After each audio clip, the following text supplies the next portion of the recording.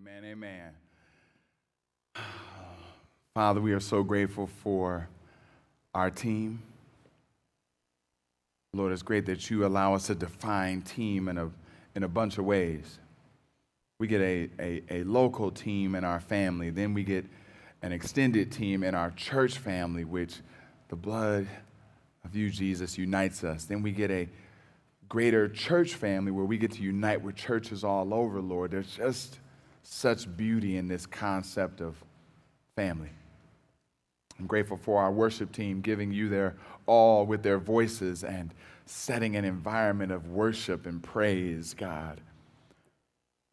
Thankful for Pastor Santez as here as just another reminder of the church that's bigger than any one small church, bigger than MacAv, but you love your church universal, God. And I'm thankful for the expressions of families that are here, whether it's Whitney or whether it's the Eggers, Lord, or Samson's, just seeing families together, Lord, it's beautiful. Now, Lord, would you allow your word to encourage us, that we might be able to understand you a bit more clearly, and as a result, live for you. In Jesus' name we pray. Amen. Thank you, tech team, for hooking us up and getting us moving forward. I am originally from Cleveland, Ohio, and in Michigan, most of the time, I get a boo when I say that because of some of the Michigan-Ohio State rivalry, but it's all good. I'm originally from Cleveland, Ohio, and about 4 years ago, one of my teams, the Cleveland Browns, did something that's not supposed to happen in football. They lost some games. They lost every game. They lost all the games the whole year, and it was a bit sad. It was kind of jacked up, and that's my team. And I have another team though. Another team that's close to my heart, has always been close to my heart. I never had to choose because it was never an issue of these two teams coming down to the finals. It was the Lions. And my Detroit Lions were the predecessors of my Browns, and in 2008, they lost some games, Ken. Ken throwing up the O. They lost every game. And it was kind of crazy when you think of like the culture and how people viewed things. You had this like overall sadness of, man, we about to lose again. Come on, not again. But there was somebody that didn't get the memo.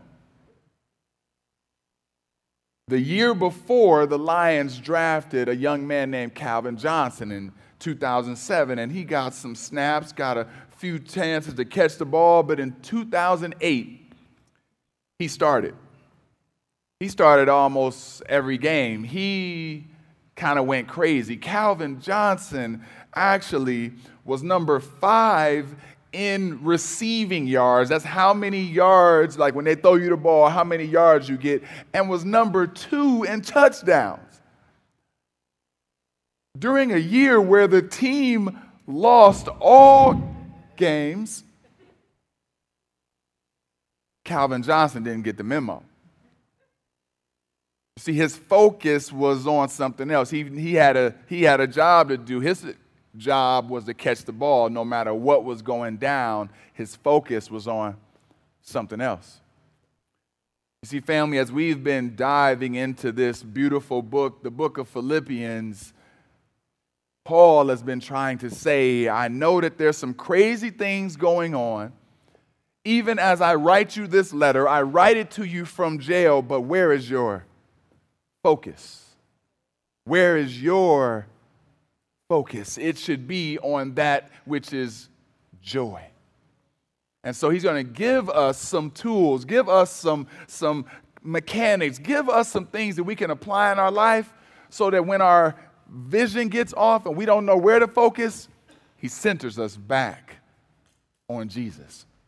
Turn with me to Philippians chapter 4. We're going to continue. We're only going to cover 3 verses today. And I feel good in here, but I'm not loud. Am I good online? They're cool, all sweet. My team's the bomb, y'all. Chapter 4, just 3 verses, verses 7 through 9. And we're covering verse 7 a little bit. We covered some of that last week. I need to go back just a little bit to remind you. Starting at verse 7, and the peace of God, which surpasses all understanding, will guard your hearts and minds in Christ Jesus. Finally, brothers, whatever is true, whatever is honorable, whatever is just, whatever is pure, whatever is lovely, whatever is commendable, if there is any excellence, if there is anything worthy of praise, think on these things. What you have learned and what you have learned and received and heard and seen in me, practice these things, and the God of peace will be with you. God of peace will be with you. This brother named Richard Mellick wrote a commentary on Philippians, and he says, hey, there's this honing in, this focus on how peace affects and girds us in the opportunity to experience joy. That God's peace will connect you with experiencing His joy. Have no peace, it's going to be very tough to have joy. But that peace is not defined by our outside circumstances. That peace is not defined by what surrounds us and what is coming at us. I love that in the beginning of verse 7 it says, and the peace of God, making it clear that peace is divine. Peace is something that flows from the giver of life. Peace is something that comes from God, and you can't produce, you just can't conjure up peace. You can't just be like, okay, peace, I'm good. So in a storm, it is God that can calm the waves.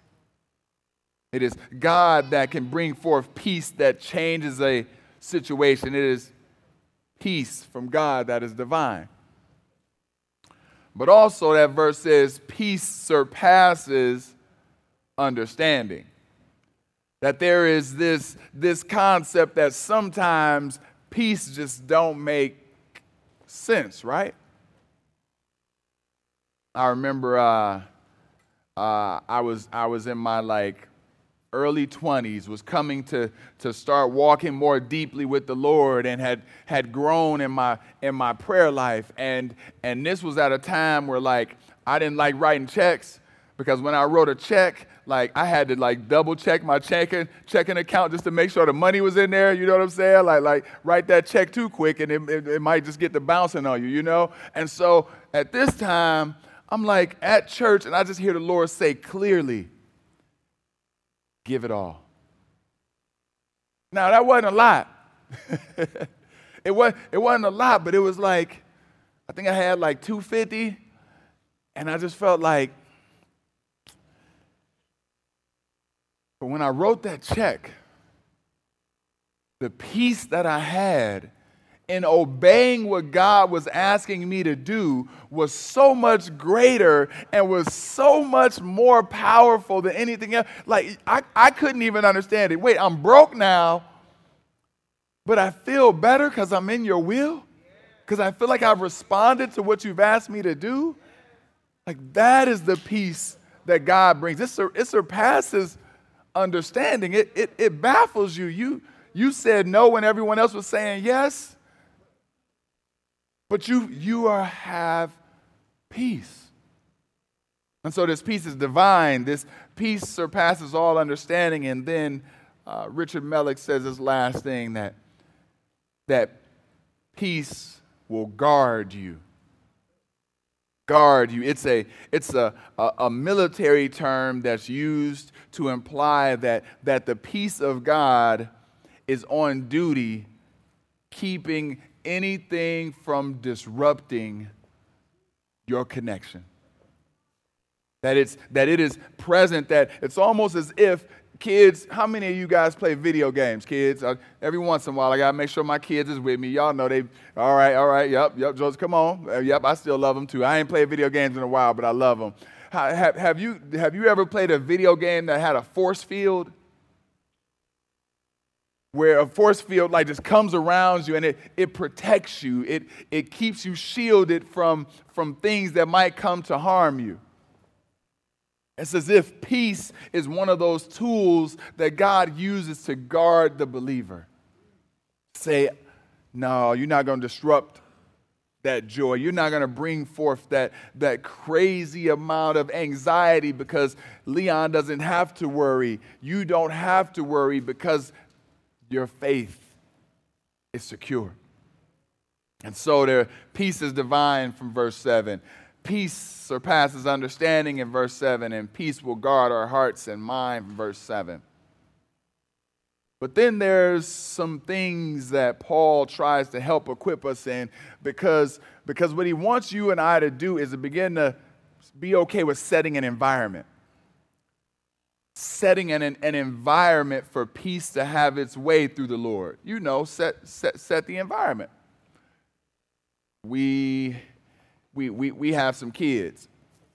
And when my children want something, there's certain things that they may do beforehand to get daddy and mommy ready just so we might say yes. We already know something wrong if I come in the house and everybody done their chores. I already know if somebody start getting in daddy's lap and snuggling up a little bit, then look at me with them eyes, I already know what you about to ask for. Spouses do it too. Set the room, set the mood. Like families know that there are ways that you try to set the environment so that you can have a certain experience. Paul is saying, here's some ways that you should consider setting the environment so that peace can operate in your life. But you got to have right perspective in order for that to happen. Look at verse 8. Because in order to understand verse 8, look at the last phrase. The last phrase is how you view the previous words that are described. The last phrase says, think about these things. You're going to be setting the environment. You're going to think about these things. That same concept of thinking, that same word thinking is found in 1 Corinthians chapter 13, verses 10 through 11, when it says, when I was a child, I spoke like a child. I thought like a child. I reasoned like a child. When I became a man, I gave up childish ways. You see, your thinking affects your focus. What you think about, what you choose to select to just meditate on affects your focus. I think Calvin Johnson chose to think on some different things than maybe the rest of the team that year. And so we get launched into this list where Paul is saying, think on these things when you have the opportunity to be challenged. If you want a tool belt to wrap around you and get your mind set in the midst of adversity, in the midst of challenge, you want to be able to experience joy, here's some things to think on. First one, think on this, whatever is true. See, God's word is true. Who God is true. Who he is to you is true. So a sister named Chris Reese came up with this cool list. I'm not going to give you the whole list, but here's some promises that you can stand on, that you can think on, so your mind can be focused on things that are true. Here's some promises that God will never leave you. Deuteronomy 31:6 says, be strong and courageous. Do not fear or be in dread of them, for it is the Lord your God who goes with you. He will not leave you or forsake you. Another promise, God has plans to prosper you. Jeremiah 29, you know those famous ones that you see on every living room little mantle. For I know the plans I have for you, declares the Lord. Plans to prosper you and not harm you. Plans to give you a hope and a future. Third promise, God hears your prayers. In John 14, he says that I will do whatever you ask in my name so that the Father may be glorified in the Son. You may ask me for anything in my name, and I will do it. You hearing these things that you can think on, that you can rest your mind on, that your mind can be thinking on whatever is true. Promise number 5, God always loves you. Oh, excuse me, promise number 5, God would always, no, that was number 4, God would always love you. And this love, God was made manifest among us, it says in 1 John, that God sent his only Son into the world so that we might live through him. In this love, not that we have loved God, but that he loved us and sent his Son to be a propitiation for our sins. This is truth. This you can think on. This is true. So then continue with me on the next part of the verse 8. Think on this. Think on whatever is honorable.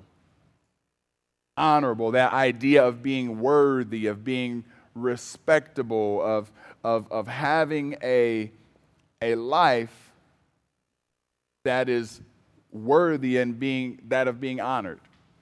In this context, Paul is actually talking about church leadership. He's talking about that there should be some character that people see because you are leading and a part of a church, that they say, man, that's a lifestyle worthy of living. Like I should want to live kind of like that. But that's not just for the pastor, y'all, right? I ain't getting all them amens, amen. Well, okay, all right. I know we in here. I know. But think on this, whatever is honorable, whatever it is that is worthy of respect and honor, is a term that we used to use, back in the day was noble. When was the last time you associated the term noble with someone's character? Continue to think on these things. Think on this, the next term, to put in your belt to be able to experience God's peace, setting an environment for his peace. Think on this. Think on whatever is just. Things that conform to God's standards, God's ways, God's rule. It implies giving to God and to people a justness that is worthy, that they are worthy of. Seeing people how God would see them. And these are things that you're thinking on, that you're meditating on, that your mind is considering. Continue with me, same verse. I know he gives us a bunch of lists, right? He gives us a bunch of options to choose in verse 8. But imagine if our minds begin to be saturated with these types of things that we consider over some of the other stuff. Think on this. Whatever is pure, whatever is lovely, that which is pure is holy, it is blameless. I remember when earlier on in my Christian walk, somebody challenged me to keep index cards. Do we even have index cards anymore? Folks even know what those are today? We had index cards. And they would say, write down a scripture. Put the scripture on your dashboard. Put the scripture on the mirror in your bathroom, and it'll help you memorize it. And I thought that was crazy. Why I gotta need to keep it with me everywhere? I'm good. I'll take it out once and I'll memorize it. But you know what? The more I started putting it in certain places, it was reminding me of the holiness of God. That now when I'm rolling in my car and I start singing and I'm ready to start cussing something crazy and I see that card, I'm like, oh, there's a different character that God has from what I was about to say, from the way I was about to demean his creation, the way I was about to talk about women. Now, I can't just... You start coming in contact, you start coming into a little bit of tension with your lifestyle and how you believe and walk and live, and then a holy lifestyle. And God says, think on these things. That's good for us. That if you want to experience godly peace, allow our minds to be considering things that are holy. And I'm not trying to get on y'all for the music you listen to. Get your jam on. But if it convicted you, then maybe you were supposed to be convicted. Think on this. Whatever is lovely. Found here in the New Testament, it is that which calls forth love, where we get to see love displayed in ways that are attractive to other people. What does it look like for Christ-like character to be attractive, for people to see that in you and to want it?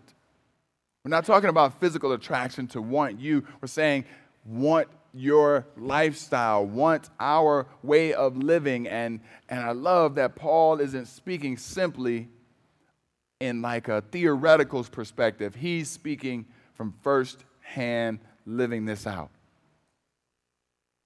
Lastly, that which is commendable and admirable. Think on things that are praiseworthy, are worth our attention, worth our time, worth our ability to glorify God. I was listening to to some of the speeches that took place a few weeks ago for the Hall of Fame. And it was cool because I hadn't seen one of the guys that I really like a lot in a long time named Tim Duncan. And Tim Duncan said, sadly, he lost his mom when he was 14.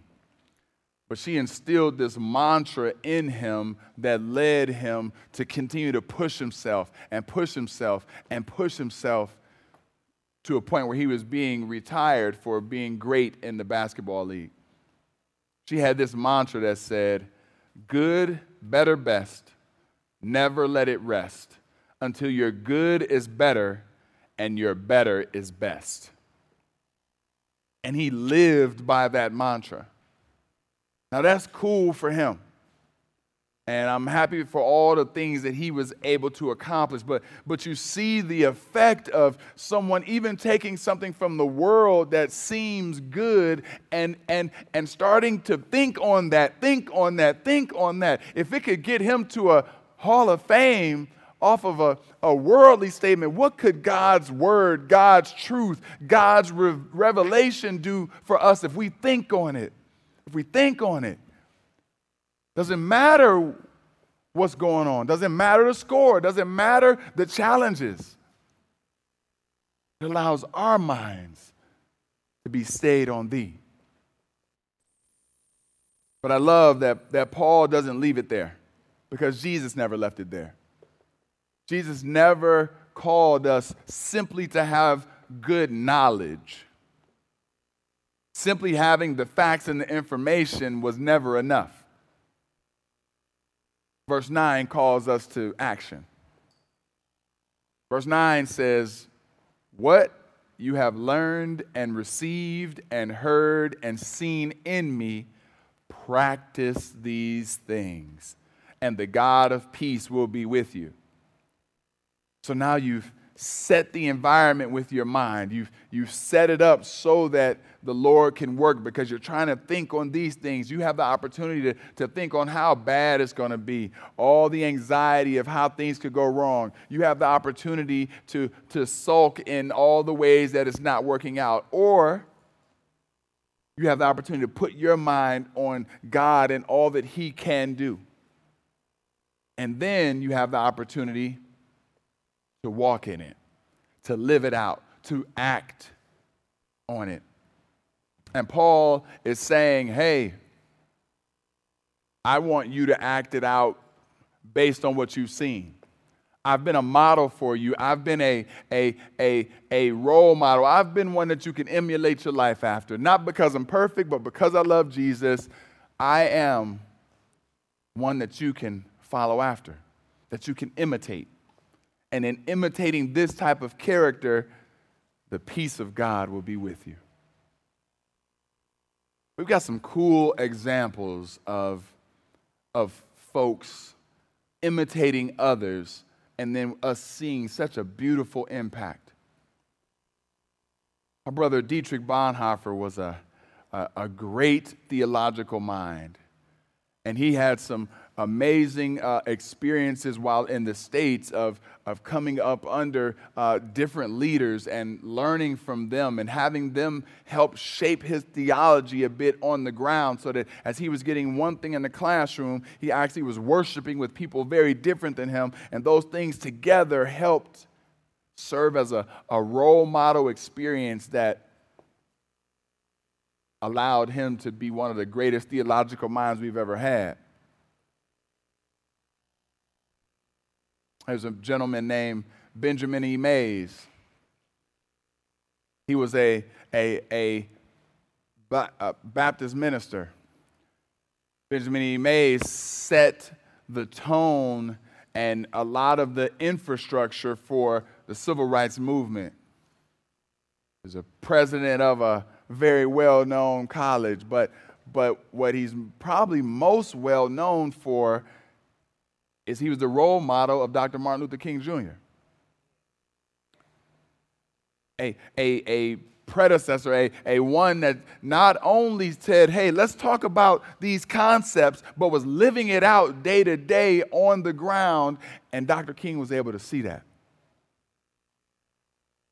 Got some biblical examples of a Timothy walking with a Paul and seeing life on life. And Paul is saying, just as it was happening there, it is happening here with these Philippians, that they get a chance to see Paul's life on full display. So now you get a chance to think on things that are heavenly, but who would you emulate your life after? We are cool with it when it's youth.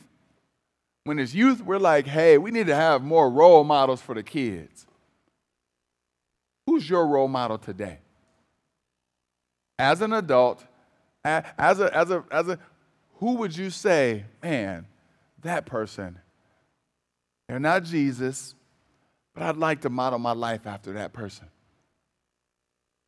I know that there are some folks in our church body that I get excited about my children being able to be in you guys' presence, because there's character that I want my children to be affected by, that they get a chance to model after. But we haven't arrived, y'all.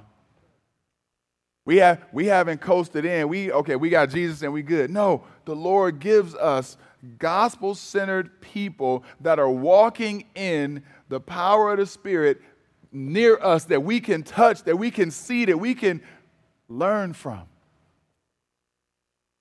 And Paul is saying, act it out, live it out. You had a chance to think about it. Now you have a chance to do it, and allow both of those to affect your perspective. No matter what the situation looks like, no matter how bad it seems like things are against you, we still have the opportunity to soar. We still have an opportunity to win, because we have this Christ who offers us peace. Some people are struggling with, how can we have peace in a time when there's so much adversity? There's people arguing over stimulus checks. They're arguing over how long will rent this moratorium on evictions. Like, there's so many things that are debated right now. But our peace was never based on our government before COVID, and our peace will not be based on our government afterwards. And so, family, I pray that you would be centering your focus, that we would be allowing our minds to be grabbed and equipped by these different opportunities to think on these things of the Lord. If you are a person walking with Jesus, we want to give you the opportunity to get connected, to not see your church as just friends, but actually see your church as people living out gospel-centered truths, and draw closer to someone that's doing that. Get connected to somebody that's living in a way that you want to live. I can hear Joel now. Joel and I got on Joel for about a year. Like, hey, Joel, we need to start doing some workouts, man. We need to start getting something going in our community. Like, we need to start getting a little bit healthier. So then Joel called me to the carpet. They started going for jogs on Tuesday mornings and Thursday morning, and I ain't answered Joel's call in about 3 months. Love you, Joel. But Joel is one who is like physically fit, and I know I need to get in his presence because Joel pushes me. He's going to stretch me. He's going to grow me. Church family, some of us are dealing with anger. We need to get in the presence of some church members who have great patience. Church family, some of us are having struggles in our friendships, and we need to get in the presence of people who have some strong relationships. Family, some of us are struggling with anxiety, maybe depression, and what does it look like for you to come alongside someone who struggled with that at one point and is now doing a lot better, and they want to love on you. Family, let's be the body of Christ and walk with one another. Never intended for us to do it alone.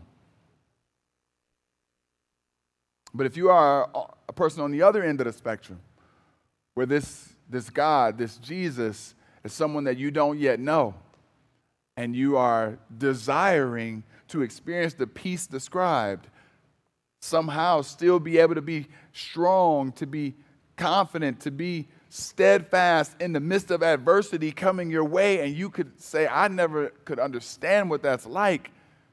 This God can offer that? Yes. This Jesus wants to offer you stability even in the midst of a storm. And he asks for something simple, that you would believe that he died so that you could experience life to the fullest. That even in our goodness, even in our nice ways, even in our kindness, without Christ, we were walking dead. But that it is Jesus that gives us life, and that new life gives us an opportunity to experience true peace. And so if you would like to experience that true peace, then we invite you to pray this prayer with me. Lord, forgive me. I've chosen my way instead of your way. Today, I want to accept your way. I believe you have died so that I could live, and I want to follow you. Allow the Holy Spirit to fill me so I can choose your ways over my own. It's in Jesus' name I pray. Amen.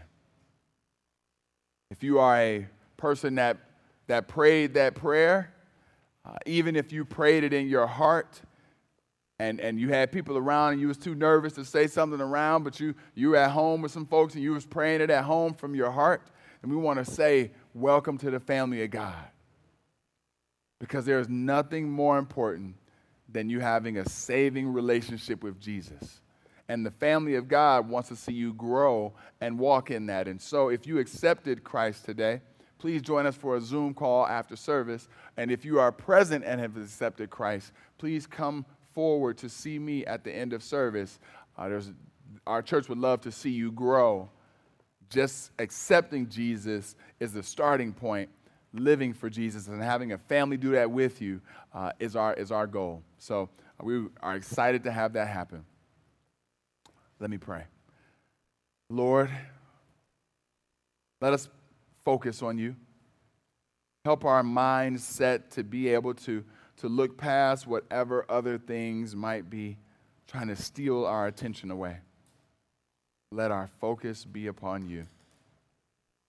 And when that happens, Lord, we get a chance to experience peace. Peace that's beyond our understanding. Peace that guards our hearts and minds. Peace. And Lord knows, you know, Father, we've needed your peace. It's in your name we pray, Jesus. Amen.